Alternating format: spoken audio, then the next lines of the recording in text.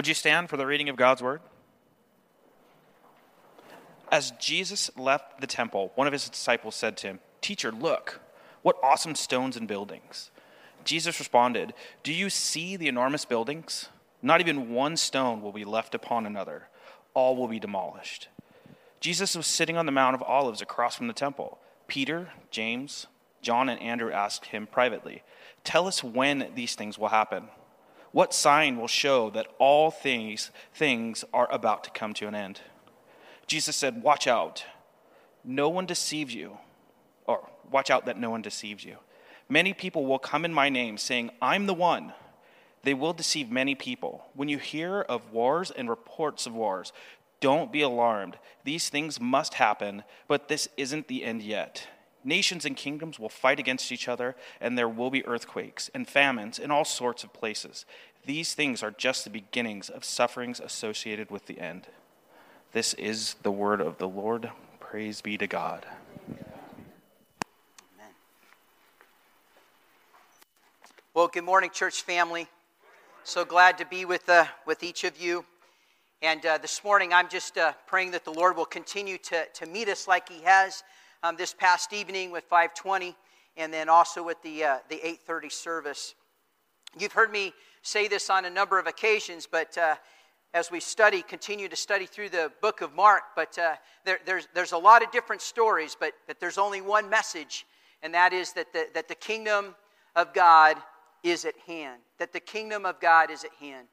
Now, if you're with us today and you'd like to have a Bible in which to have open so that you could read that as we go and as we unpack, all you simply have to do, if you don't have one, just raise your hand and somebody will come to you and they will bring you a Bible. And we just want you to know that is our gift from Gateway to you. But we just ask one thing, and that is that you would use it, okay? If you have your iPads, your cell phones and such, we also have the abridged version of the outline up, and so you could pull that up on your phones through YouVersion.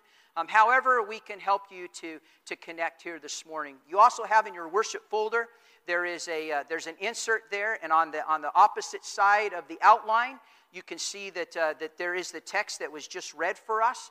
I would encourage you to read through it on a number of occasions and refer back to it, highlight it, circle words, things that stand out to you. And then I would ask that you would take it on into the week and continue in your time of service and time of devotion. This morning I'm going to tell you what I'm going to tell you. And in the unabridged outline there, I'm going to help you to fill those in. And then I'm going to come back to it to address those. But our title this morning is called Forged Identities. And the theme of our discussion here today is that we're all called to be sentinels of the faith. Jesus, like the disciples, is asking us to be ones that would continue the kingdom effort, that we must continue to trust in His provision even amid great difficulty. And then the outline there, the three pieces that are there, the first one is this: don't be impressed by the grandiose. Don't be impressed by the grandiose. Secondly, watch out for doomsday deceivers. And then lastly, we're here to be sentinels of the truth.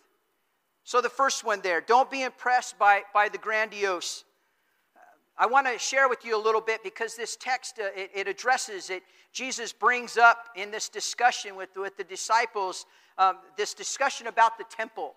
And I think that I would like to, as we go into this here together this morning, that I'd like to just to give you a little bit of some historical background as we discuss the temple. The temple has always been represented throughout Scripture by a number of things. But for our time here today, I would like to just share just a couple of things with you. In Scripture, the temple was a place of holiness. It was a sacred place. It was a place where people held it in utmost regard. It was God's house. It was God's dwelling. And so we see that referred to time and time again as a holy place, a very sacred place. It was also known as a sanctuary where people could come and they could come to the temple courts, and they could even be outside of the temple there. But it was a place where people could just come and find sanctuary. There would be those times where even if there was long days travel or even an extended travel, where people could come to the temple, and there was just kind of this safe environment, if you will.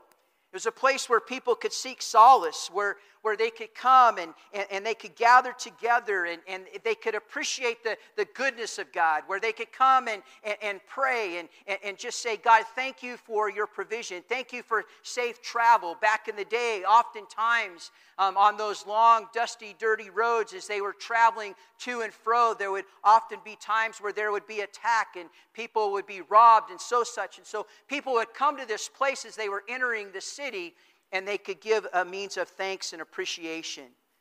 I had someone tell me the other day that they're part of Gateway here. They shared with me that there's times where they just like to get in the car. They feel compelled to get in the car and just drive to this very place, to this campus, and just be here at the church.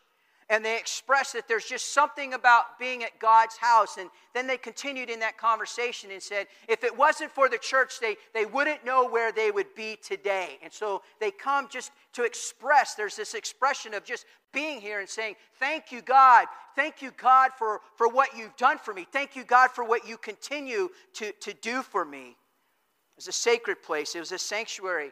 It was a holy place. The temple is always addressed as a place of holiness because God is honored there. That's how it was meant to be from the very beginning. Even when the people were in exile and they were traveling out into the wilderness, they had the tabernacle, also referred to as the tent of congregation. It was a portable sacred place. It was a dwelling place, a place of Yahweh that was used by the nation of Israel as they traveled to and fro in the wilderness. The temple was also a place of communication with and about God. Just like in this worship center where we have gathered here for a number of occasions this weekend, it was a place of communication where we come on bended knee and we give our praises and we give our requisitions, our petitions before God, but we also gather together. It's a place of communication where we can come and we can express what God is doing. We can come and express where we're having hurts and where we're having struggles and seek from our fellow brothers and sisters prayer, and we can seek an encouraging word. It's a place of communication. It's a place where we can come and we can gather together. It's a place where we can congregate together. The temple was a place where we could find favor with one another, where we could do #life together. The temple was also a place where it was a place of justice. It was a place of God's judgment to acknowledge and to press into the instructions, the very commandments of God. When God gives instruction, He means it. He doesn't mean that we just take something that maybe abides with us or something that fits with us or something that makes us feel comfortable, but it's a place that reminds us that God is in all control, that God is of all authority. It's a place where people were reminded that they needed to make things right with Yahweh and with one another. We can see in many texts as we go through Scripture where people were in debt to one another and where they are encouraged. They're encouraged by the message of the temple, by the theme, the very themes of God to go and to make it right and to go and to resolve it. We see that part of the Lord's Prayer in Matthew 6:12, where it says that we are to forgive, and we seek God to forgive our debts, and then we are also to go and forgive our debtors. Part of the Lord's Prayer, part of what we know as the Sermon on the Mount. The temple was a place where God was in His fullness, where God was present. The temple was also a reminder. It was a symbol of God's divine victory over the enemy, over the enemies of the nation of Israel. The Old Testament scriptures tell us that the temple also represents all creation. Given such the richness of imagery surrounding God's house, its totality, understandable that people would long to live, that people would long to come and just be in its courts because they're drawn to it. They're drawn to the presence of God. And we even see where the psalmist in Psalm 23, verse 6, where he says, "Surely goodness and mercy will follow me all of the days of my life, and I desire to dwell in the house of the Lord forever." That is why, if you recall just a few chapters back in chapter 11 specific, that Jesus, he comes and he addresses the money changers because he knows what the temple is supposed to be. He knows what it represents. And he comes in Mark 11, verse 17, and he's quoting the Old Testament text, Isaiah 56:7, when he says, "Hasn't it been written that my house shall be called a house of prayer amongst all of the nations?" And then we see a reference in the Old Testament book of Jeremiah 7, verse 11, where we see that there's this question that's being posed, where God is posing this question to the people, but has this house, which is called by my name, has it become a den of robbers in your sight? Behold, even I have seen this, declares the Lord.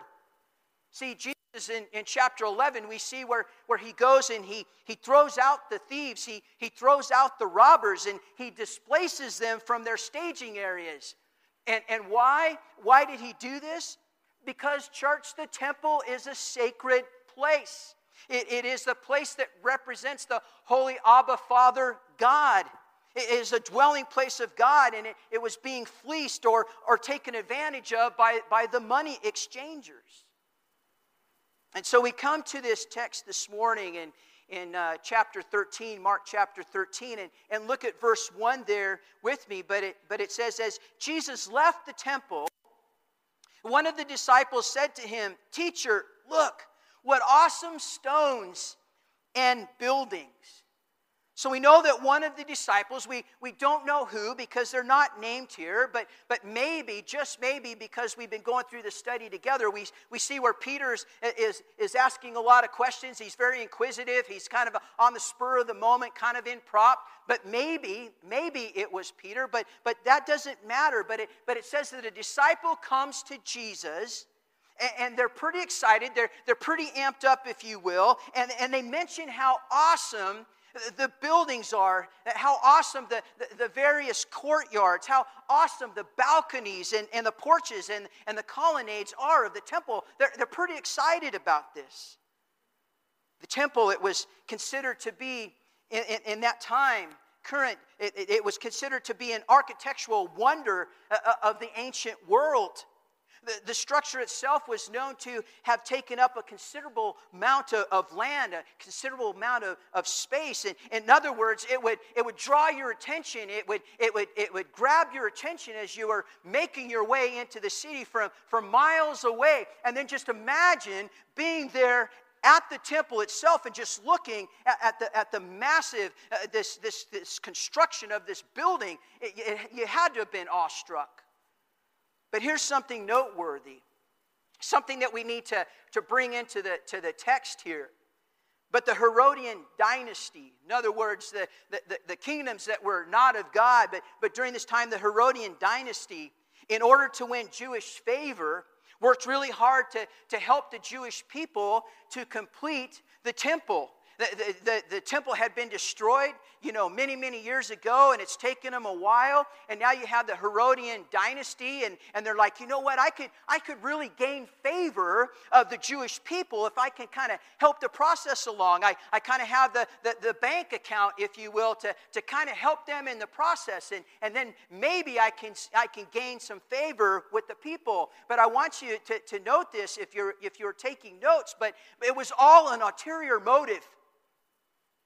When we think about that whole dynasty and wanting to help the people and gain the praise of people, but there was this ulterior motive. See, the thinking was that if he could just come in and help to help with a couple of things, that it would and make some things happen, kind of make things really look good. He was doing it not because it was something that represented holiness, not because it represented or reflected community in God. It wasn't because it was something that reflected peace, something that reflected a sense of solace, something that reflected God and His provision, something that reflected that God was the creator of all and the victor of all kingdoms. It wasn't about that. It was about a dynasty. In other words, Herod was solely seeking favor of the people to kind of get what we talked about last week when we talked about the temple treasury, where the religious leaders and others, they come and remember the whole thing about putting the offering into the treasury, the temple treasury. And remember the ching, ching, ching, ching, ching, and all of the change that was clanking, and people were probably standing there just thinking, wow, I wonder what all these people, they must be thinking that I am just all of that. But then Jesus talks about how the widow takes 2 mites or 2 bits, 2 coins, and puts it in the treasury. She took everything that she had to survive, and he says she's put more in to the temple treasury today than anybody else here. And he gathered the disciples and didn't want them to miss that moment. And so here this dynasty is wanting to receive those attaboys, if you will. And so we look at this and we have to really put it in context. But in the midst of the temple, in the midst of Jesus and his ministry, there are people that are seeking self-pride. They're centered. They want people to go, wow, look at them. Wow, look at this kingdom. Wow, look at this dynasty. But Jesus reflected on all of that. He reflected on this whole thing of gaining favor with men. And the fact that now he is addressing and he's telling his disciple, the one that asked him, look at all of this. Isn't this wonderful, and isn't this splendid? And then Jesus responds back, and we can see in the following verse where he said, there will come a time where this will be leveled.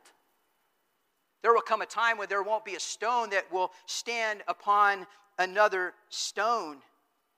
That Herodian dynasty it was one that dynasty was looking that this will be a lasting moment. How sad the audacity, as I'm studying this text, but the audacity that somebody would try to take and attach their name on the side of the building, if you will. That they would try to take and proclaim something that was sacred, something that was holy. The audacity of that. He wanted to take that which was God's and put his own name on it. He wanted to forge the identity of the temple. He was, as Jesus described in chapter 11, the money changers, that he's a thief, that he's a robber. And look at verse 2 again. But Jesus responded, do you see these enormous buildings? There will come a time, my friends. There will come a time where it will all be demolished. And Jesus was basically saying that the entire complex would someday be leveled, and there wouldn't be a stone left upon a stone. And this prediction is Jesus' judgment of the misuse of the temple. And in Jeremiah chapter 7, beginning with verse 11 through 14, we see that there's this warning from the Old Testament. We see where God is addressing, do you regard this temple which bears my name as a hiding place for criminals? I can see what's going on here, declares the Lord. Just to go into my sanctuary in Shiloh, where I let my name dwell at first, and I see what you did to it because of the evil of my people, the nation of Israel. Have you ever heard the expression that history repeats itself? Why can't people just learn? And he goes on and he says in verse 13, and now because you have done all of these things, declares the Lord, because you haven't listened when I spoke to you again and again and again, or responded when I called to you, I will do to this temple that bears my name, on which you rely, the place that I gave to you and your ancestors, just as I did to Shiloh. And he goes on and he talks about the things that will happen to the temple. So just like in the days of Jeremiah, again, there will come the destruction of the temple by an outside source. We will see Jesus is predicting, he's telling the disciples that a foreign kingdom will be God's judge or God's judgment on the rebellious nation. And we will see as Jesus speaks these words, but this prediction was realized within one generation of Jesus speaking these words. Because in AD 70, the Roman soldiers were directed to go and to demolish the city and level all of its buildings. Don't be impressed by the grandiose. Church, the temple was amazing, no doubt.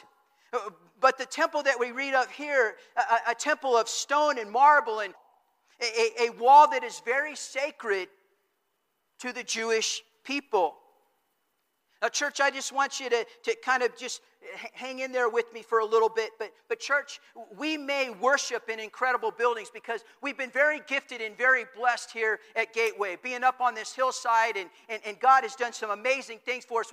We have incredible history, but I want to help you to put some things into perspective. We have an incredible means, an incredible place to worship, an incredible building.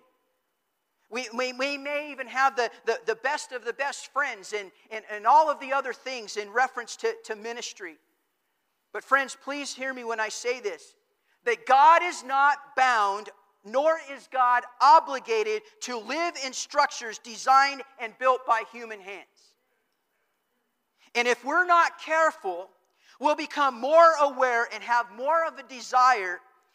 And I know that this is probably a bold statement, but if we are more concerned about prestige regarding platform and presentation than we are about the gospel and sharing the gospel in the world around us, then we're missing something big time. We don't come to serve self. We come to serve the Lord and to serve others. We need to set self aside and ask, Lord, what is it that you would want us to do? He's afforded us great things, and we're grateful for that. And I say, praise the Lord for that. But it's not about us. We have to be careful with that. And God is a God that He's a jealous God. And when we decide that we're going to worship self, you know what? He wants us to worship Him. He wants to have us be in partnership in ministry with Him. Because God is telling us that there will be a time. He's telling us right here in this text, look at it there. He's telling us in this text that there will be a time where no stone will be left upon another stone. In other words, that we will experience materially, someday, the things that we experience materially will be non-existent. But what is important is that we recognize who He is and what He desires to be in each of our lives. Gateway, I just want to share this with you, but God desires to have residence in our hearts and in our lives. But sadly, though, unless there's accountability even in churches, even churches can fall into the trap where we become more concerned about presentation than what people think. We can become more concerned that if we share the gospel, or if we're concerned about the things that concern God, then what are people going to think about us? We need to understand that God desires for us in our own lives, that He has commissioned for us to be the light to others. But here's the checkpoint. Are we allowing ourselves to get more caught up in what we can acquire? Are we getting more caught up in what will solely benefit us? Because the Lord is telling us that someday all of this will be for naught. And look again at verse 1. Teacher, look, what awesome stones and buildings. And I look around and I'm thankful for what God has afforded us. But if none of this, what God has afforded us here, if none of this reflects the Father, if none of this reflects the Creator of all things, and if it's not of kingdom purpose, then we've missed it. Is that okay to say that here this morning? And if you didn't approve, I'd say it anyway. Secondly, in the outline, watch out for doomsday deceivers. Jesus' words, 2 words, watch out. Look at verses 5 through 6. Keep watch out. Many will come forging my identity. Jesus said, watch out that no one deceives you. Many people will come in my name saying that I am the one. That they will deceive many people. Take heed, be on guard. Because, church, Jesus is warning the disciples. He's warning us to watch out for messianic imposters. Many people will come. Many people will come claiming to the use of God's name. Claiming that they have authority. Laying claim on His deity. This is where it's important for us to understand that we are to be a people in the Word. That we need to heed the warnings. That we need to learn from past mistakes. And as I was sharing this last week and even the week before, but how is this word going to get out into the world unless we are the ones that pick it up and we are the ones that take it there? How are we going to be the people that can take the Word of God unless we know what is in this book, what God shares for us, the living Word, the gospel, the good news? We could trace back where God's authority, we could see where even from the beginning of time, where somebody was trying to steal, somebody was trying to take away, fragment the very kingdom of God. We can see this in the garden. And I shared this a number of weeks ago when I went back to the book of Genesis. But God created man. God created man to walk the garden where everything has been set in motion and everything is perfect. And God wants to fellowship with His creation. But the deceiver comes to change all of that, to try to mix it all up. We see His own authority is being questioned. The serpent comes and he puts hesitation in the hearts of man. Do you understand when we look at our text, when it says there will be those that will come and that they will try to deceive? If we do not know this, the Scripture tells us, Jesus Himself says that many will be led astray. And the enemy is powerful, church. He is powerful. He was in the garden. He was in the most beautiful place, the perfect place. And he puts hesitation in the hearts of man. The serpent asks maybe a question like who is God to you? Maybe there's this discussion like, don't eat of the tree. Seriously? Well, why not? Look around. Look at all of the splendor that is about you. Look at this garden. Look at the platform that you have, that you've already been given. Don't you want more? Well, surely you do, the serpent says. If you eat, there will probably be this huge revelation. Maybe you'll become like God. Better yet, maybe you'll be smarter than God. You'll be better than God. Maybe you'll be more knowledgeable. You could possibly even rule His kingdom. So we see this questioning of authority and the placing of this hesitation in the hearts and the minds of man. Direct instruction by God to don't eat of the tree. Go eat of the tree. And I've shared this before, but we probably won't even know until we get to heaven what God's intent was for that tree. Why? Because we stole that opportunity from ourselves. Because we were seeking to be better than God. So you need to understand that when Jesus says, watch out and be careful, there's a lot of power from the evil one in the world in which we live. But we don't have to fear that. We fear God, but we understand that God is with us wherever we go, right? Step by step, stride for stride, that He'll never leave us nor forsake us. But we can't be pulled in to what the culture wants to shape us to be. Somebody should say amen to that. But Jesus is saying that many will come claiming kingdom purpose. That many will come that might even quote Scripture, but they have a deviant motive. You need to understand that when Jesus was baptized and God Himself looked down upon and He said, this is my Son to whom I am well pleased. And then the evil one led Him out into the desert for 40 days. Just look it up in Scripture. But the enemy himself, Satan himself, the deceiver, knows Scripture. Him and Jesus were quoting Scripture back and forth to one another. So when people come and say that hey, I know Scripture, they quote it to you, that the text, the Scripture tells us that we are to test all of the spirits, because some will come claiming to be the great I am, and they are not. They are the evil one trying to distract, destroy, take away, lead astray.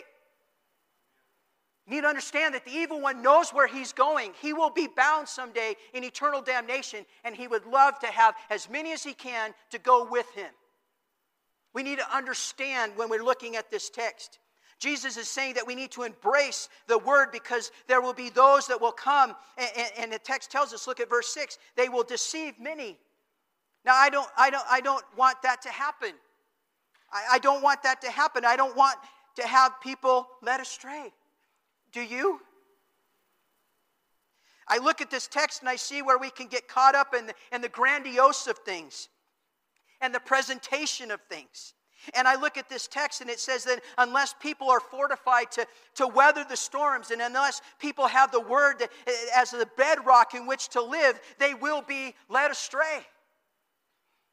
Church, we gather together, we congregate together to learn about God's word and to lift one another up and to bear one another's burdens. It's not where who gets to sit on the front seat and who gets the first parking space or whatever, but we can get so caught up in things like that, and it's so sad.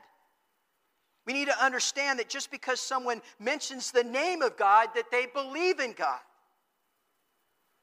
The enemy's trying to muddy the waters. There are other religions that mention a name of God, little g, but it's confusing to people. And why is it confusing? Because they don't know. But we need to be a people that is engaged, and we share and we let them know that there is only one God. There is no equal. There is no rival to God, our Creator. We need to be prepared in season and out of season. We need to know what is in God's book. It is my responsibility to teach you what is in it. It is my responsibility to be a shepherd, and together we do life together. It is my responsibility to help you in spiritual formation. It is my responsibility to help you in discipleship.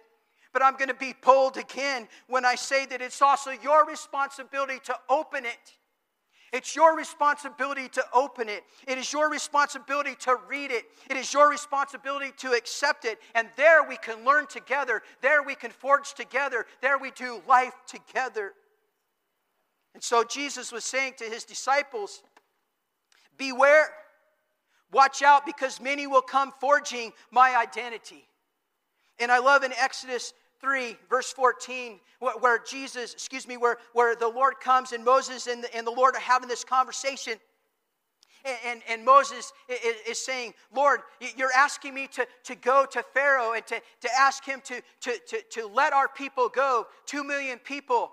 Who do I tell him is the one that sent me? And I love this, but I love that text where God says to Moses, I am who I am. Tell Pharaoh that I am who I am. Nobody else can claim that, church. Nobody else can say, I am who I am. God makes a claim that no one else can ever claim. There is only one God. There is only one Creator. In John chapter 8, verse 58, he says this, I assure you, before Abraham was, I am. And then the third thing there is that we see in our text here this morning and in our abridged outline, but we're here to be sentinels of the truth. 2 Timothy 4, verse 2, the Apostle Paul is sharing with Timothy, preach the word, be ready to do it, whether it is convenient or whether it's inconvenient. Correct, confront, and encourage with patience and instruction. That's a huge text. It's a huge study text in correlation to our main text. Do you know why? Because we live in a day and an age where we can become more concerned about what people think about us, whether or not they will invite us out to coffee, whether or not they will friend us or unfriend us with Facebook, whether or not they will choose to do life with us. We live in this tension that if I say something about God, I may lose a friend, or if I say something to a spouse, then the house is going to be chaotic. If I say something to somebody that's on the ball team, then will the rest of the team like me or not? Will I be asked to come back next season? We get caught up in all of this tension. But I have to say that we are called to take the sword and we're supposed to put on the shield. We're supposed to go out into battle. We've been called by God to be the soldiers of the faith. And in that fear, we need to understand that God is with us. He's not going to leave us out on the battlefield, if you will, by ourselves. But see, we get into this thinking that we want more approval of man than we want man to actually acknowledge his Creator and be in relationship with him. I have to tell you that as a pastor, there have been those times where I've had the door closed on me. And we have a number of pastors here today that they could probably say the same thing. I've had those times where people just don't like me because of the position that I hold, the vocation of pastor. And I pray that you will hear me correctly this morning when I say this with great humility. It is not prideful at all. But I feel that God has called me into a place where sometimes you just have to come to people and you just have to say, you know, I think it's time for you to grow up, and I think it's time for you to look up. But I want you to know, brother, I want you to know, sister, I am willing to walk with you all along the way because I believe that it's a journey together. Church, God has called us to be the sentinels of the truth. And as I'm reminded of that text of 2 Timothy I read just a moment ago, I'm reminded that the Apostle Paul, that he was sitting in a Roman dungeon. He was about ready to lose his life. He was about ready to be martyred for his faith.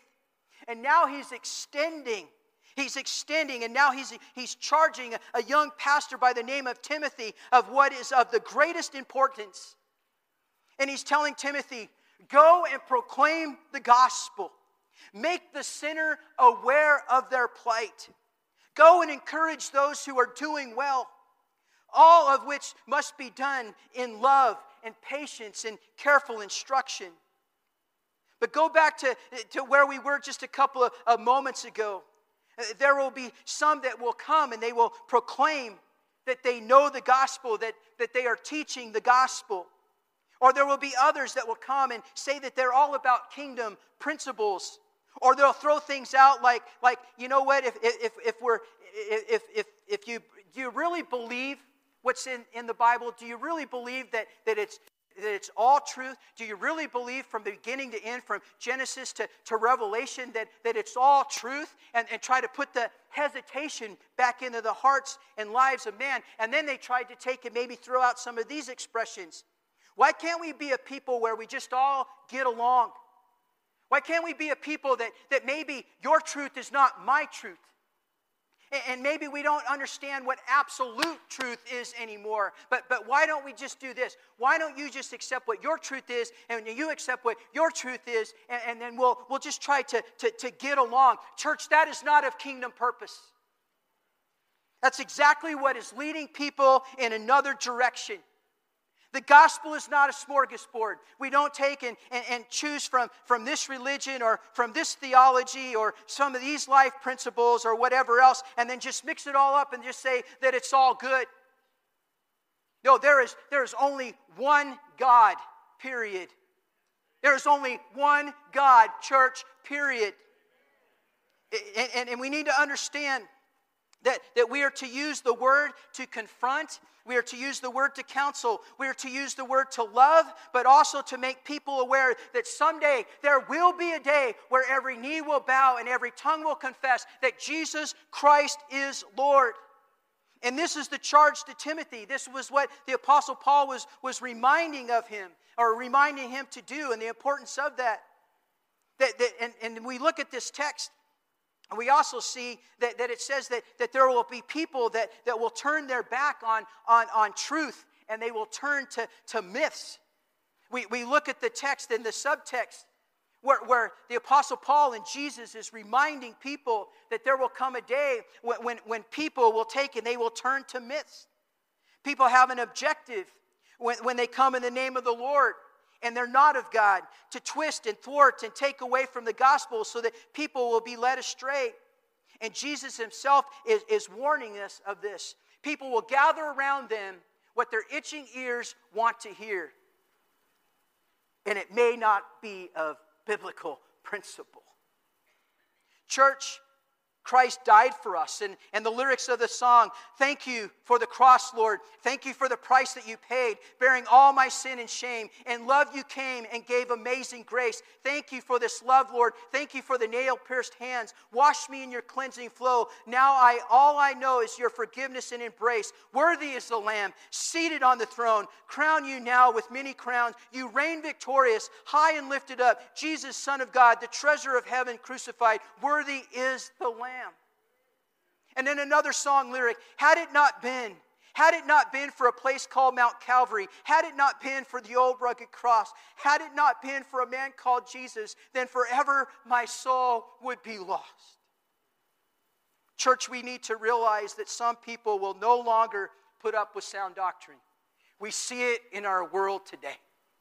We see that there's this constant pushback. Instead, the scriptures tell us that they will seek to teachers to whom will tell them things that they want to hear because they are self-centered. We are to, church, we are to lift up the hearts of the discouraged. We are to love the lost and gather them into your fellowship, into our fellowship, to share the hope, the grace, and forgiveness found in the Lord's word. And by doing so, lives will be changed for all of eternity. We are here to influence the world. 1 John 1:7, if we claim that we experience a shared life with him and continue to stumble around in the dark, we're obviously lying through our teeth. We're not living what we claim. But if we walk in the light, God himself being the light, we also experience a shared life with one another as the sacred blood of Jesus, God's Son, purges all sin. As the worship team is coming up this morning, I want to read this text to you, 1 John 2, verse 15. Don't love what the world says. Don't love the world's goods. Love of the world squeezes out the love for the Father. Practically everything that goes on in the world, wanting your own way, wanting everything for yourself, wanting to appear important, has nothing to do with me, has nothing to do with the Father. It simply isolates you out and away from him. The world and all of its wanting this, it's on its way out. But whoever does what God wants is set for all of eternity. Thanks be to God, church. This is the word this morning. Blessings, my friends. Our scripture today comes from Luke 14, the Message version. One time when Jesus went for a Sabbath meal with one of the top leaders of the Pharisees, all the guests had their eyes on him, watching his every move. Right before him, there was a man hugely swollen in his joints. So Jesus asked the religion scholars and Pharisees present, "Is it permitted to heal on the Sabbath? Yes or no?" They were silent. So he took the man, healed him, and sent him on his way. Then he said, "Is there anyone here who, if a child or animal fell down a well, wouldn't rush to pull him out immediately, not asking whether or not it was the Sabbath?" They were stumped. There was nothing they could say to that. He went on to tell a story to the guests around the table. Noticing how each had tried to elbow into the place of honor, he said, "When someone invites you to dinner, don't take the place of honor. Somebody more important than you might have been invited by the host. Then he'll come and call out in front of everybody, 'You're in the wrong place. The place of honor belongs to this man.' Red-faced, you'll have to move your way to the very last table, the only place left. When you're invited to dinner, go and sit at the last place. Then when the host comes, he may very well say, 'Friend, come up to the front.' That will give the dinner guests something to talk about. What I'm saying is, if you walk around with your nose in the air, you're going to end up flat on your face. But if you're content to be simply yourself, you will become more than yourself." Then he turned to the host. "The next time you put on a dinner, don't just invite your friends and family and rich neighbors, the kind of people who will return the favor. Instead, invite some people who never get invited out, the misfits from the wrong side of the tracks. You'll be and experience a blessing. They won't be able to return the favor, but the favor will be returned. Oh, how it will be returned at the resurrection of God's people." And from Mark 4, then he spoke to the people. "What kind of action suits the Sabbath best? Doing good or doing evil? Helping people or leaving them helpless?" No one said a word. This is the word of the Lord. Thanks be to God. You may be seated. Well, good morning, Gateway. I am so excited. I've come expecting that the Lord is going to meet us just like He has all weekend. Saturday night has been incredible, and then the service just prior to this one was amazing, and I just know that the Lord is going to bless and anoint us as we gather here today. So many great things that are happening here at Gateway, and I'm so thankful that we were able to share a little bit of that with you. I also want to let you know a couple of other things, that we have a prayer covenant partnership that is taking place, and that's been headed up by Linda Wallace.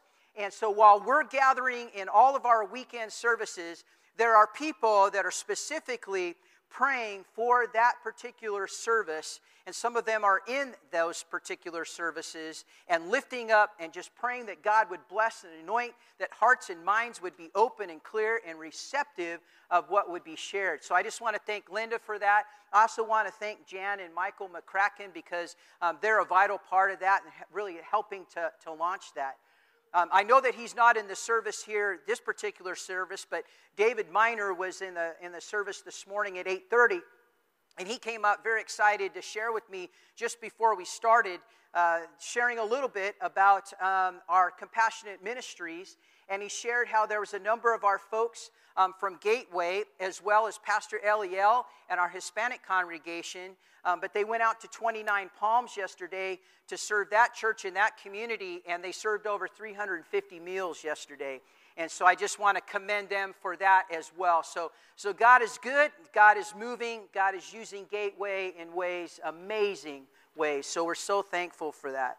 Well, as we get into the text here this morning, if you're visiting with us for the first time, we would just encourage you to go to the Connection Center, fill out that connection card that you received, and go to the Connection Center, and we have a little gift for you. But as a staff, as a pastor, I would love to have the opportunity to connect with you, share with you a little bit about Gateway and what we're doing and the exciting things that are happening, as well as explain to you the new wing that we're looking to build here in the near future, our children's wing. So I would just love to be able to connect with you personally. In the worship folder, you have an abbreviated outline, and then on the back side of that is the text that we just read. Please have that there available to you. I'll be referring to different verses on occasion throughout the message, and I'd love for you to be able to just have that where we're in synergy together as we unpack the word here this morning. I read an article, or actually an ad, a couple of years ago, and I just want to share it with you. I think it kind of sets the tone for where we're going here today. But this article, or this ad, a couple of years ago, it says this: a friend of mine has 2 tickets for the Super Bowl. They are box seats plus airfare and hotel accommodations. He didn't realize, though, however, that when he bought them, that this was the same day as his wedding, so he can't go. So as the ad continues on, it says, so if you're interested and you would like to go instead of him, it's at St. Peter's Church in New York City at 5 p.m. Her name is Donna, and she'll be the one that will be dressed in white.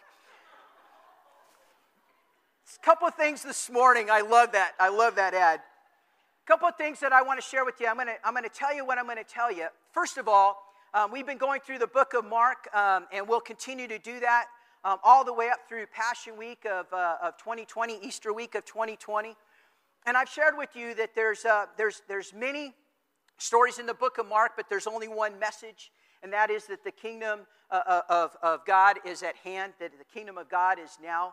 Now, I know that this text this morning is found in Luke, and so what I want to do is I just want to share a snapshot with you of the continuance of Jesus' ministry as he's making his way, as he's journeying, making his way to the cross.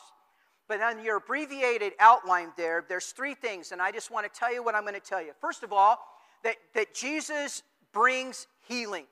Jesus brings healing. Secondly, that wrong motives are revealed. Wrong motives revealed.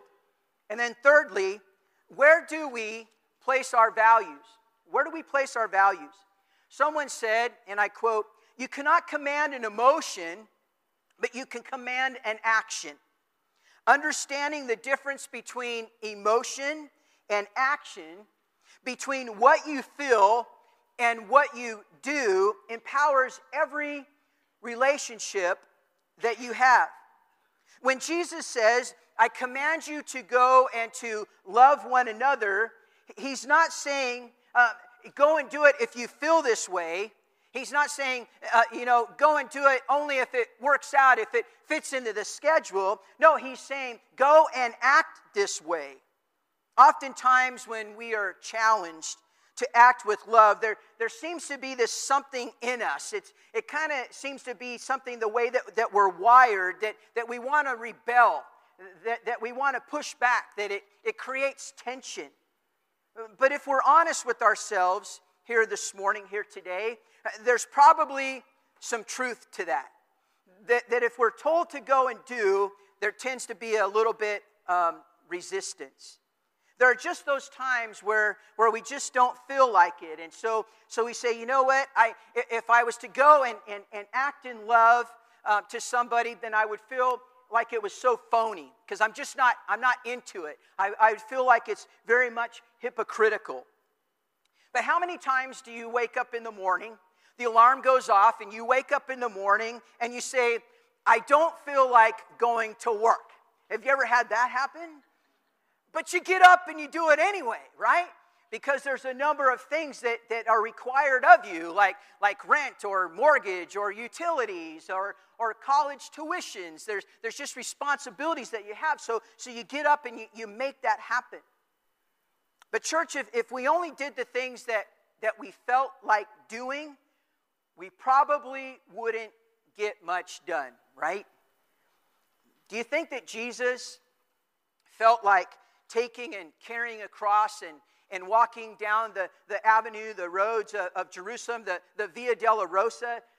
Do you think that he felt like carrying the cross after being flogged and being beaten numerous times? Scripture tells us that Jesus was put on trial a number of times, but there were other mock trials, and so in upwards of maybe 6 trials before he actually went to the cross, where Jesus was mocked and ridiculed. You think that he felt like doing that? Do you think that he felt like dying on the cross, giving up his life? Of course not. Jesus didn't enter the Garden of Gethsemane thinking, I feel like dying on the cross in just a few hours. And to add to that, being completely humiliated publicly. And then to add to that, the wrenching burdens of the sins of all mankind placed upon him from his heavenly Father. And then not only that, but those that were closest to him. We see it in Scripture where even his own family pushed back away from him. And then those that were the closest to him, as far as the disciples, they even pushed back. They even fled, and one even betrayed him. I think in Luke chapter 22, verse 42, it says this, where Jesus is referring to him praying in the garden, Father, remove this cup from me, a cup that was completely filled to the brim with pain and suffering. But church, Jesus didn't follow his feelings. And I want you to note that. He didn't follow his feelings. Instead, he prayed this prayer to his heavenly Father. But please, Father God, not what I want, but what you want of me. What was the Father's will? The Father's will that Jesus should suffer and die on your behalf. That Jesus would suffer and die on your behalf. And this morning, I really want you to acknowledge the gift that you have been given. That Jesus Christ died on a cross 2,000 plus years ago. He shed his blood on a hill called Calvary so that you could receive eternal life. You have been given an incredible gift. But I want to ask you this morning, what are you doing with that gift? Because do you wake up in the morning and you see the world around you, you see the brokenness around you, you work with a coworker who their life is just in shambles, and maybe they're going through a divorce, and maybe they're having trouble with their teenager and all that, and do you get up and you just go to work and just say, I'm just going to work in this, and I'm just going to work in this, and I'm not going to get involved, I'm not going to get involved. Well, Jesus died for them too. And your life needs to be a gift. It needs to be a presentation. It needs to be a living gospel, the good news, if you will, in the hearts and the lives of the people that are around you. He died and he suffered for you, my friend, my brothers and sisters here at Gateway, and those that may be listening this morning. And with that determined submission, Jesus knelt down and he prayed in the garden. Scholarship believes that Jesus, while praying in the garden, when he said, Father, take this cup, when he was praying that prayer, well, you can take that back and you can go back into the Old Testament, such as I did a while back, and you can look at the text of Exodus chapter 6, verses 6 through 7, and it talks about the 4 cups of the Passover and how they represent the 4 wills of God. So Jesus, just so you have this mindset, but anyway, he's saying, Father, take this cup from me, but not my will, but thy will, where there's this connection. I wanted to share this with you, but those 4 cups, the first cup would be that God will bring us out of the yoke of sin.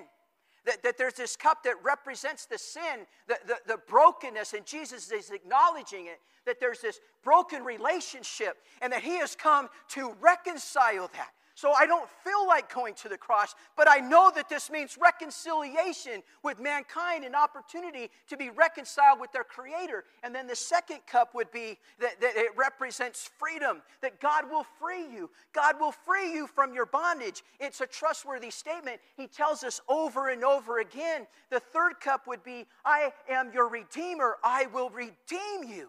The cup of redemption.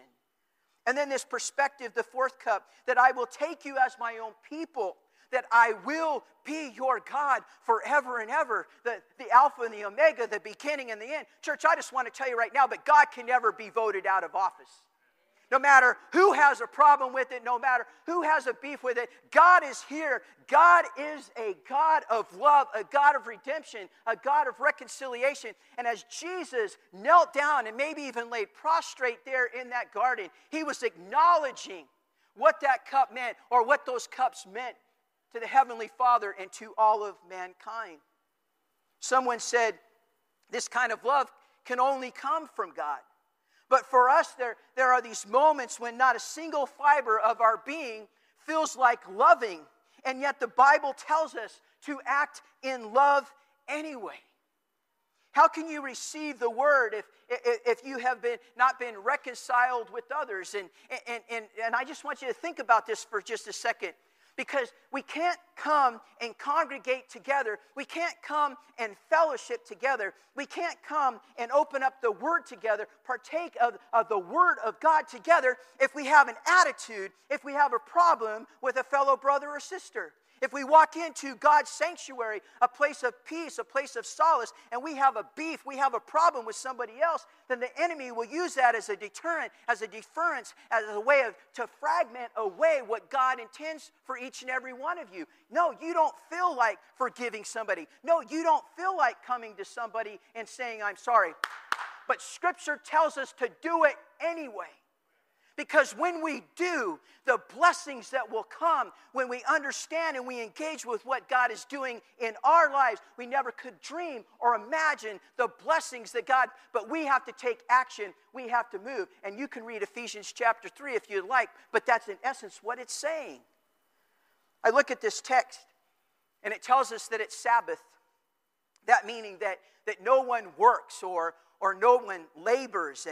And then Jesus is invited to dinner by the who's who, a who's who of the city, of the town, of the village, if you will. In other words, there was a lot of popular people that were going to gather together there, and Jesus has been invited to come. Because verse 1, you look at it there, and you can flip over that note sheet, but one time when Jesus went for a Sabbath meal with one of the top leaders of the Pharisees. You know, as I read this text over and over again, I looked, and I can't find anywhere where Jesus was invited back to that house ever again. He just wasn't. You're a dinner guest once, but you're just not coming back. It's the Sabbath. It means that no one works, no one labors. No one is to do anything but to just gather together. It seems like every time that Jesus spoke, seems like every time that Jesus, when he was doing ministry, that he uncovered someone's hypocrisy. There never was another whose words were more closely connected to the human heart. John chapter 18, verse 37 says this, and it being Jesus, I was born and entered the world so that I could witness the truth. Everyone who cares for truth, who has any feeling for truth, recognizes my voice.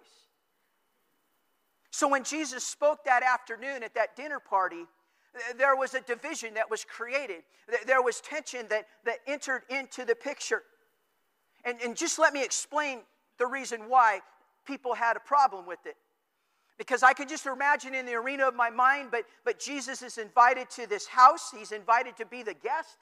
And as he approaches that home, I can imagine in my mind that maybe the door is open and he can kind of peek in and he can kind of see all of this shuffle and all of this is going on with the dinner guests and those that are there and the table, and they're kind of shuffling around who's going to get to sit next to Jesus and on and on and on.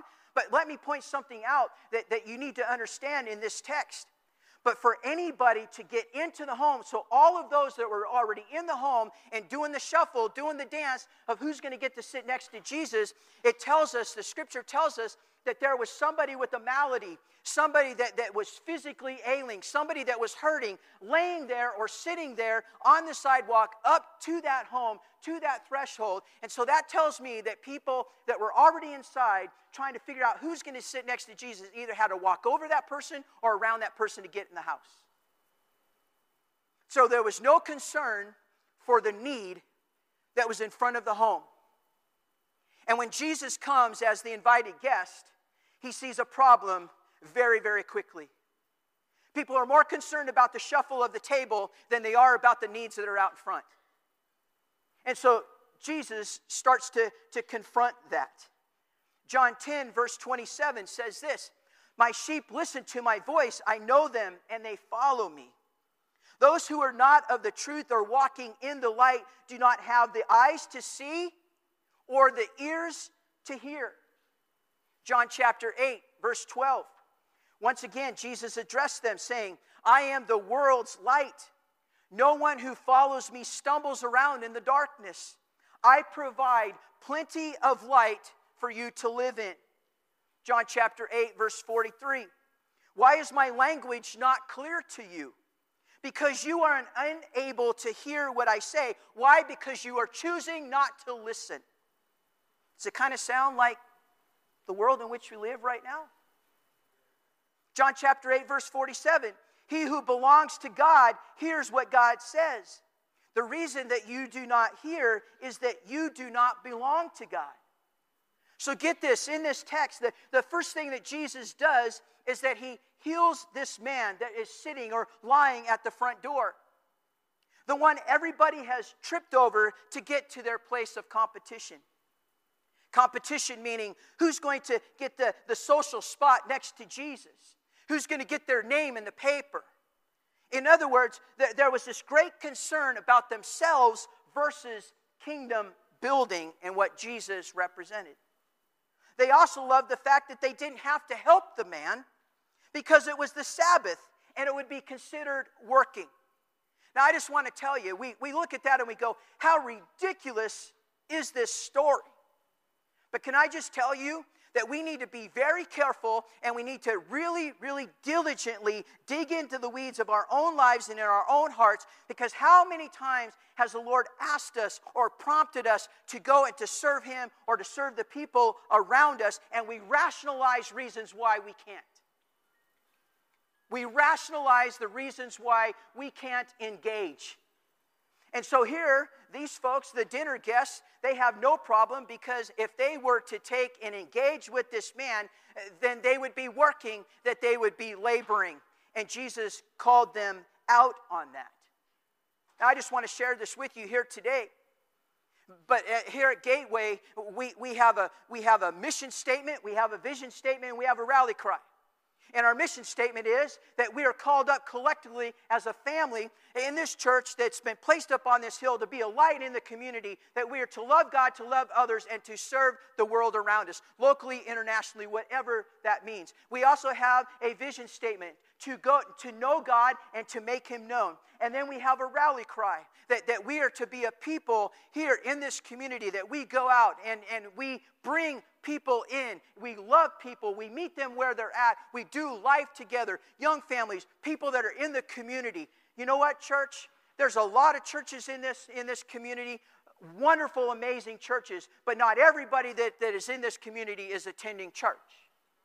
Not everybody in this community is seeking God. And so therefore the harvest is plentiful, but the question this morning is are you willing to take action? Are you willing to move in such a way that God is saying, move now, because lives are depending on what you do or what you do not do. So I mentioned our vision statement, mission statement, and rally cry. So if I was to ask somebody here this morning, not to put you on the spot, but what is our rally cry, mission statement, vision statement, would you be able to say it? And I told the service just a few moments ago, but I said, you know what? Maybe it'd be one of those things where we just get ourselves to where we actually know and engage, so that any time, then I could just point to somebody and say, would you just stand and just give us our mission statement? Or would you just stand and please just tell us what our rally cry is? Would you tell us what our vision statement? And they kind of laughed, and I said, but you know what? Take me seriously. Because wouldn't it be awesome if it was just something that was just second nature to us? What is our mission as a church? What is our vision as a church? What is our rally cry, so that we are unified together to do kingdom building purposes? They love the fact that they didn't have to help this man because it was the Sabbath and they would be considered working. So Jesus poses a question.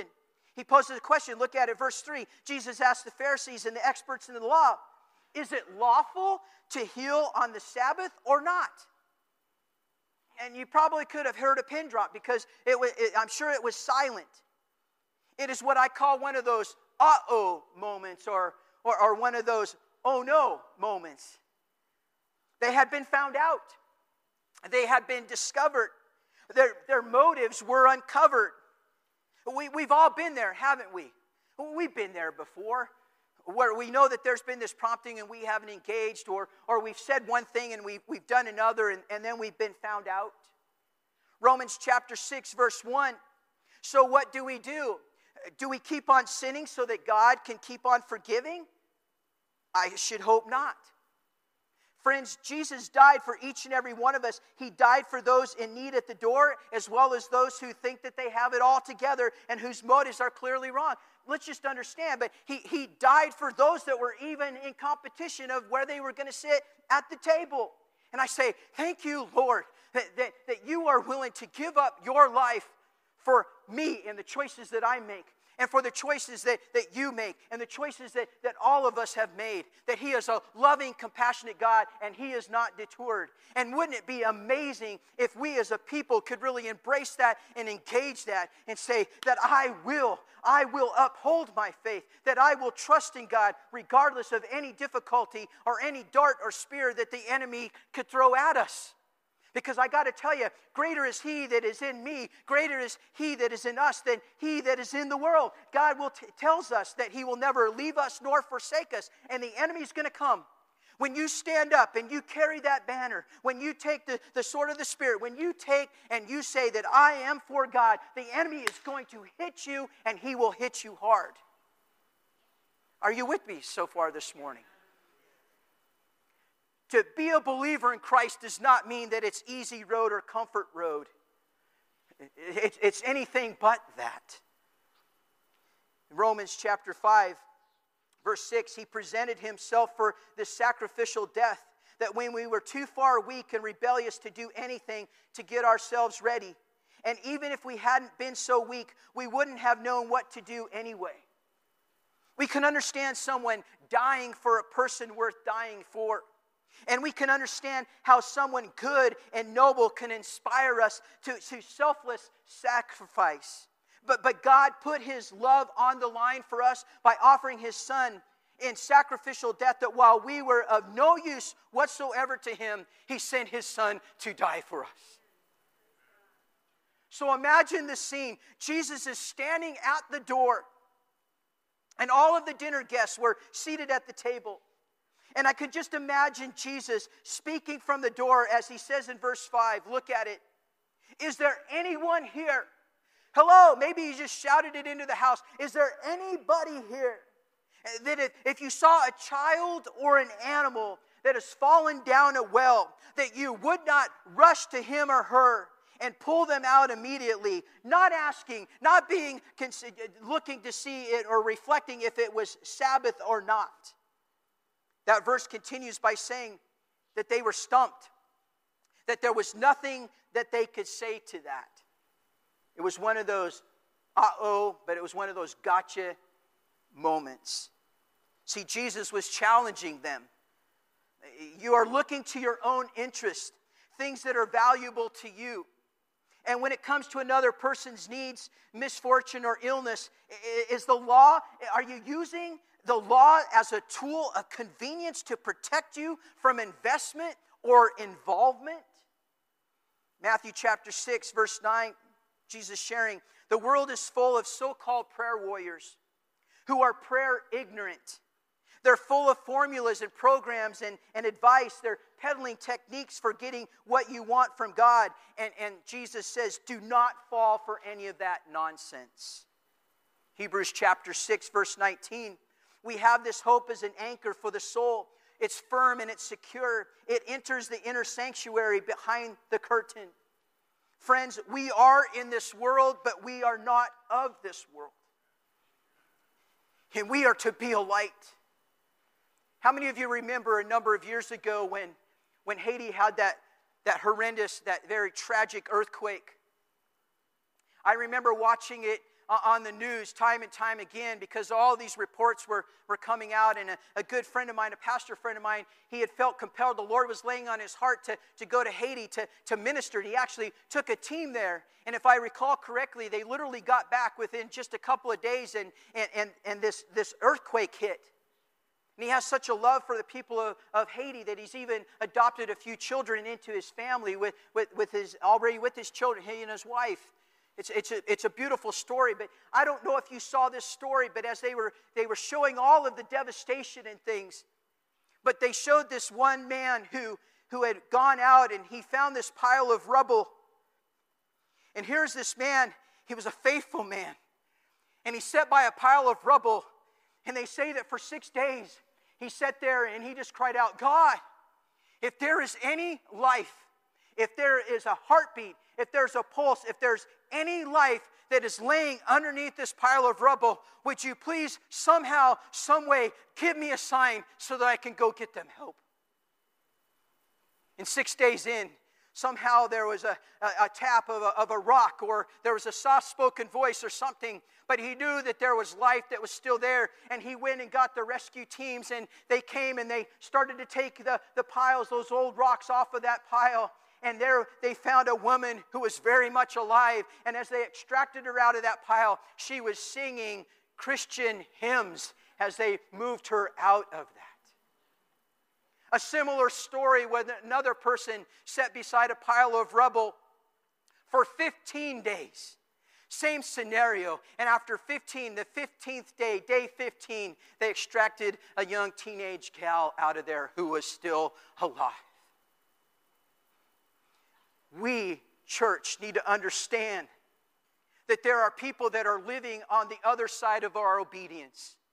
So what we choose to do or not to do could radically impact or change a life or have eternal impact or consequence in those that live in the world around us. Catch this. This is so awesome. But the first thing that Jesus did was not go in for dinner. The first thing that he did was he heals the man.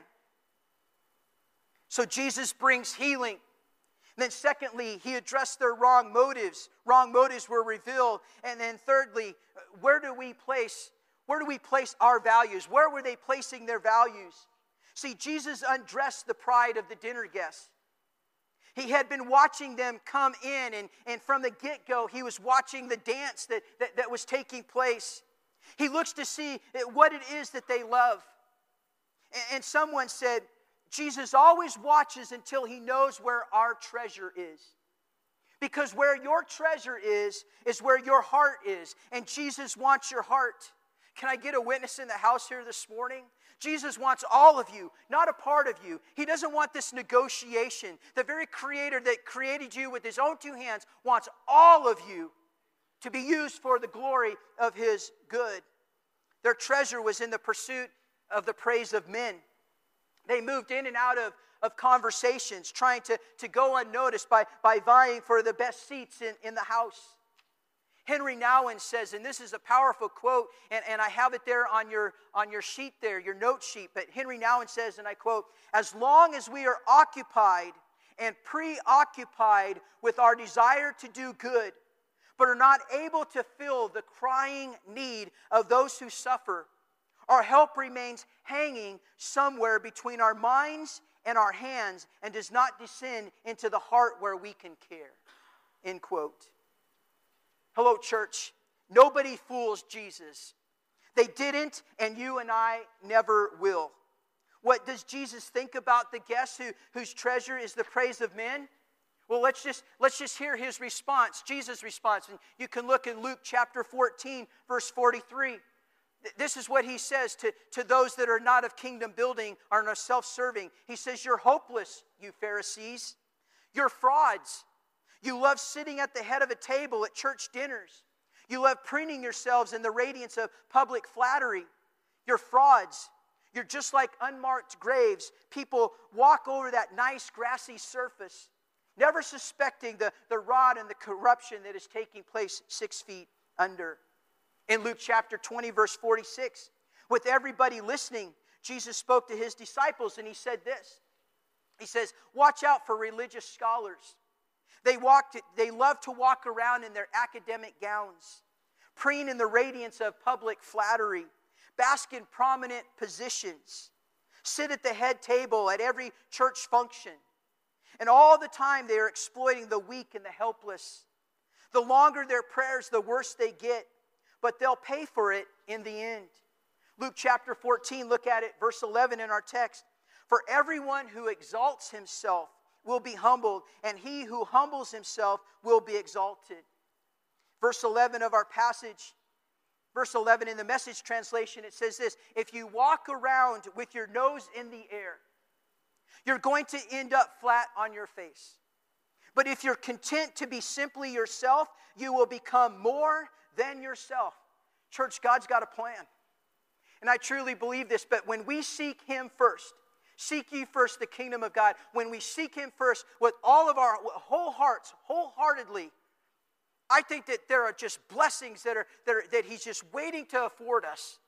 I think that he's wanting us to trust him. I think that there's a faith factor here. Oftentimes we want to white knuckle everything. We just want it in the cognitive portion of our mind. We just want to be able to figure it out and then say, "Yes, God, I will, because I know how this will turn out." He is saying, "Trust me. Have faith that I can move. Have faith that I can move mountains." And I love in the text, but he says, have faith the size of a mustard seed, one of the smallest seeds of a plant. Have that kind of faith and see what I can do in you and through you. Thanks for hanging in here. I'm almost done. Jesus has already taught an awesome message, but he's not quite done yet. Look at verses 12 through 14. Then he turned to the host and he says, "The next time you put on a dinner, don't just invite your friends and family and rich neighbors, the kind of people who will return the favor. Invite some people who never get invited out, the misfits from the wrong side of the tracks. You'll be and experience a blessing. They won't be able to return the favor. No, they won't be able to return the favor, but the favor will be returned. Oh, how it will be returned at the resurrection of God's people." I could just imagine that some of those that were in the dinner party, that maybe now they're starting to draw attention now out to what's taking place in the forefront of the house, the threshold of the house. And I could just imagine somebody saying, what kind of a person is this? What kind of a request is this? Who on earth can talk like this? Answer: the one who desires that it is on earth as it is in heaven. That's who can make those kind of comments. Imagine someone there in that crowd saying, who has the right to say such things? Answer, someone who knows, because in James chapter 4, verse 14, it says, your life is like a mist. You can see it for a short time, but then it goes away. In essence, what are you doing with the life that you have? Jesus is the man here this afternoon. This particular occasion, he is the man. He's always the man. But no one ever spoke like him. And people who call him Lord, they see and realize that he's not like any other person. John 3:16, God didn't go to all of this trouble sending his son to merely point out an accusing finger, telling the world how bad it was. He came to help to put the world right again. And as I close, and as the worship team is coming, and as I close, hear me when I say this. There are some whose only shallow focus and reaction to Jesus' words will be, surely he can't mean that. Or surely that's not directed to me.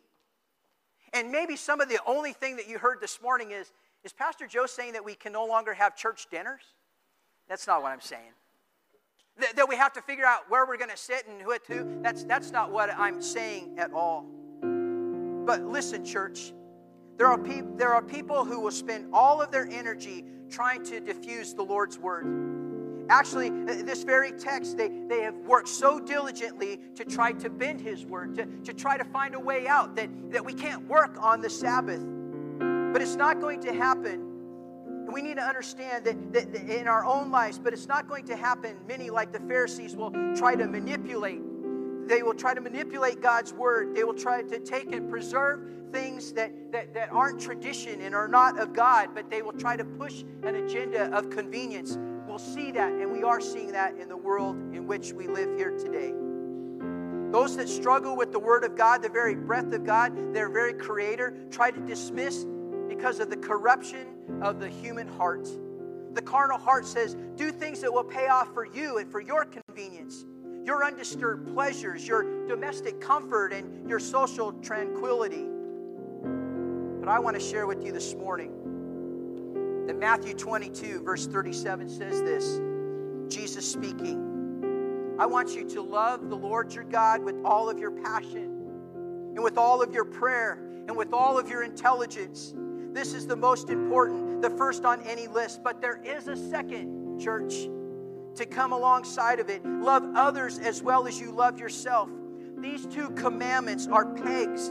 Everything in God's law and the prophets hang from them. This morning we need to understand that Jesus' words are radical. Why? Because our sin is radical. And he wants to address it. He wants to change it. He wants to move us in a new direction. Oh, this word is powerful this morning. Do not allow it to escape you. This is the word of the Lord this morning. Blessings, church.